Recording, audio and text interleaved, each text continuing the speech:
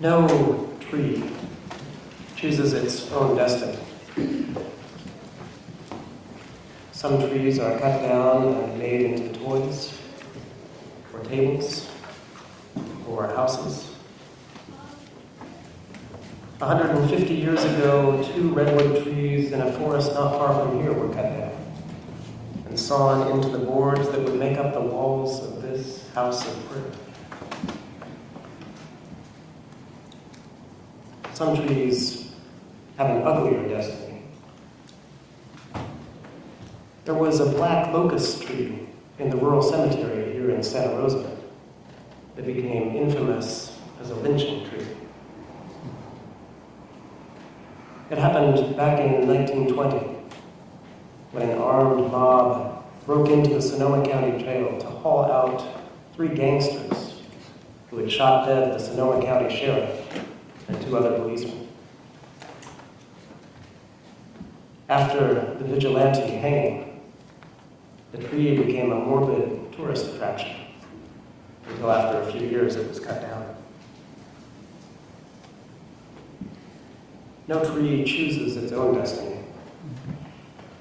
But because they are tall and very visible, trees are often pressed into service by human beings when we choose to hurt and to kill one another in public ways. In 1939, Billie Holiday famously sang of the strange fruit hanging from southern trees. The bodies of black men who were similarly lynched, not necessarily for shooting police, but for striking for better wages, or looking at a white woman, or perhaps for no reason at all.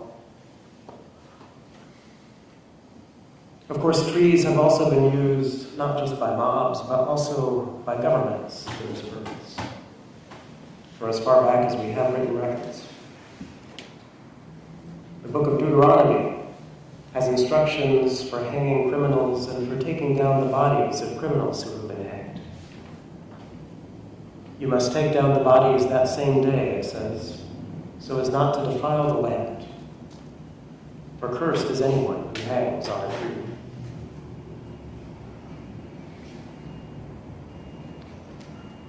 If you want to hold a public execution in a place where there's no convenient tree growing,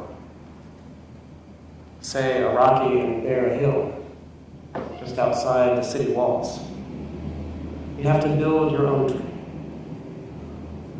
And that is how the cross was invented. A couple of boards knocked together into a simple, crude, but very effective instrument. Equal parts gallows and a billboard, which says simply, don't do what this person did, or the same may happen to you. A cross is an instrument of power and coercion, an instrument of social control used by those in power with something to fear if those they are oppressing should ever rise up.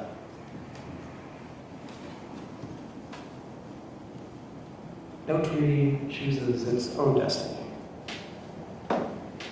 One tree might be made into a chair, another into a manger, another into a cross.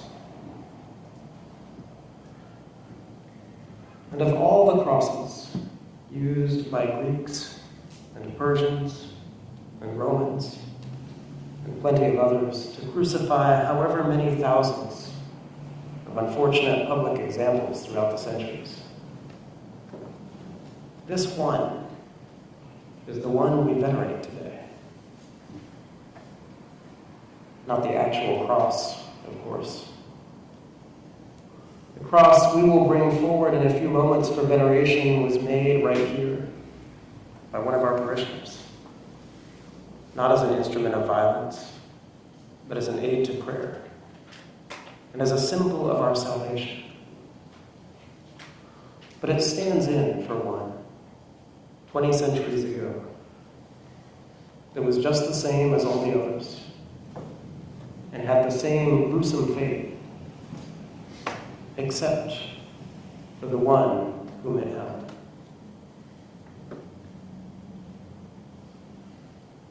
Faithful cross, above all other. One and only noble tree. None in foliage, none in blossom, none in fruit, thy peer may be. We'll sing those words to the cross in a few minutes. Here is Jesus in his glory,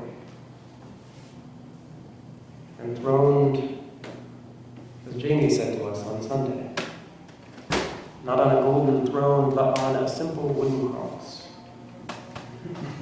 It was this he meant when he said to his friends, when I am lifted up from the earth, I will draw all to myself.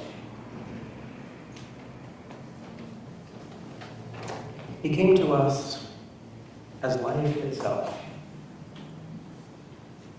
He lived among us as integrity, as joy, as freedom, as love.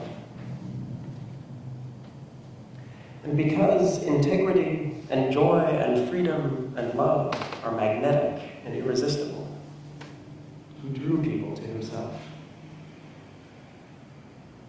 And because integrity and joy and freedom and love are also dangerous, he became a threat to the established order. A threat to which those in authority, the Roman governing class and their local Judean collaborators, responded in the customary and very human way. It was Jesus' faithfulness that led him to the cross. It was his love for God and his love for us. He willingly took on the fate that so many of his human siblings have endured.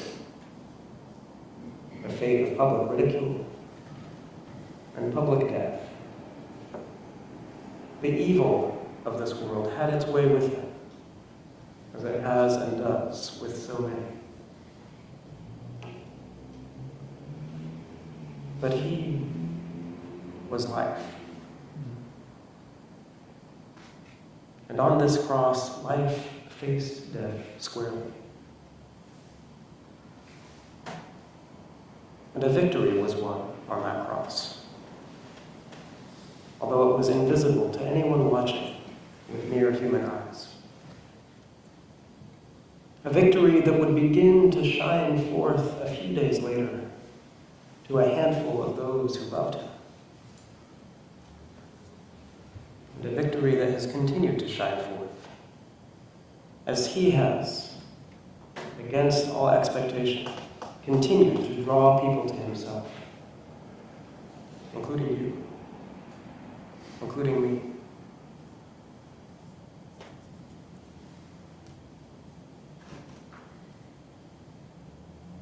If you go to the Church of St. Clement in Rome, you'll see behind the altar a stunning mosaic. In the center is Jesus hanging on the cross, crucified. But this cross is covered with doves, signs of the Holy Spirit. And from the base of this cross grows a great green plant, its branches spreading and spiraling out in every direction, covering the wall with luxuriant growth. This cross, then, is not just dead wood, but a living tree. And as its vines burst and curl out in every direction, we see in them birds and animals, deer and peacocks, and every kind of creature. And we see people. People of every kind. Monks and farmers, shepherds and peasants and nobles, women and men. And at the base of this plant, we see it nourished by 4 small rivers. The rivers from the book of Genesis that flowed into the Garden of Eden. This tree, then, is not just any tree, but the tree of life. May it be so for us too, who find in this death, in this life, a source of our own.